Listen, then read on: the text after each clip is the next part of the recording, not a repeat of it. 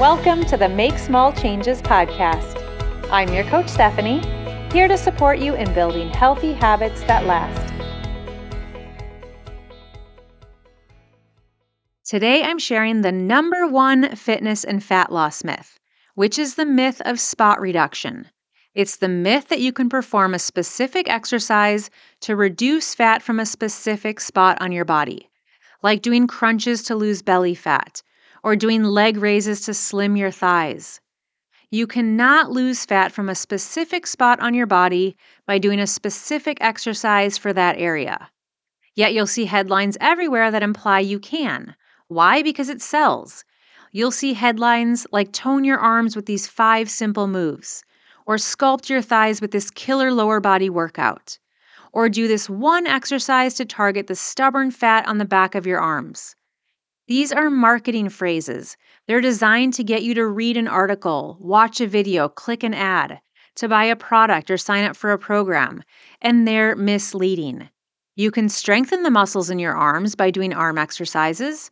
You can strengthen the muscles in your legs with a lower body workout, but you can't quote-unquote tone and sculpt those areas with those exercises. The words toning and sculpting imply being able to see muscle definition. But seeing a defined muscle requires both strengthening that muscle and losing some of the fat that covers that muscle so you can see it. Now, you can lose overall body fat by making healthy changes, things like eating healthy, incorporating exercise and movement, managing sleep and stress, among other things. But you'll never be able to control where you lose it, how much you lose from certain areas, or which areas you'll lose from first or last.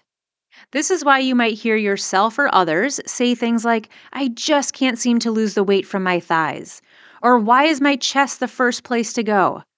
This is something that's influenced by your genes. Now, one of the first studies I learned about back in school that debunks the myth of spot reduction was a study done with tennis players, and it compared the amount of fat in their dominant and non-dominant arms. In theory, if spot reduction were true, a player's dominant arm, meaning the arm that got the most exercise or is constantly hitting the ball, would be leaner or have less fat. However, the study showed there was no significant difference in the thickness of fat covering the muscle when comparing arms. And you can make general observations with other athletes. Look at the pitcher on a baseball team or the quarterback on a football team. Spot reduction is a myth. So appreciate your body, respect your genes, focus on building strength, and aim to lose overall body fat, if that's a goal, without the expectation of where exactly it will come from. Also know that these misleading headlines probably aren't going away.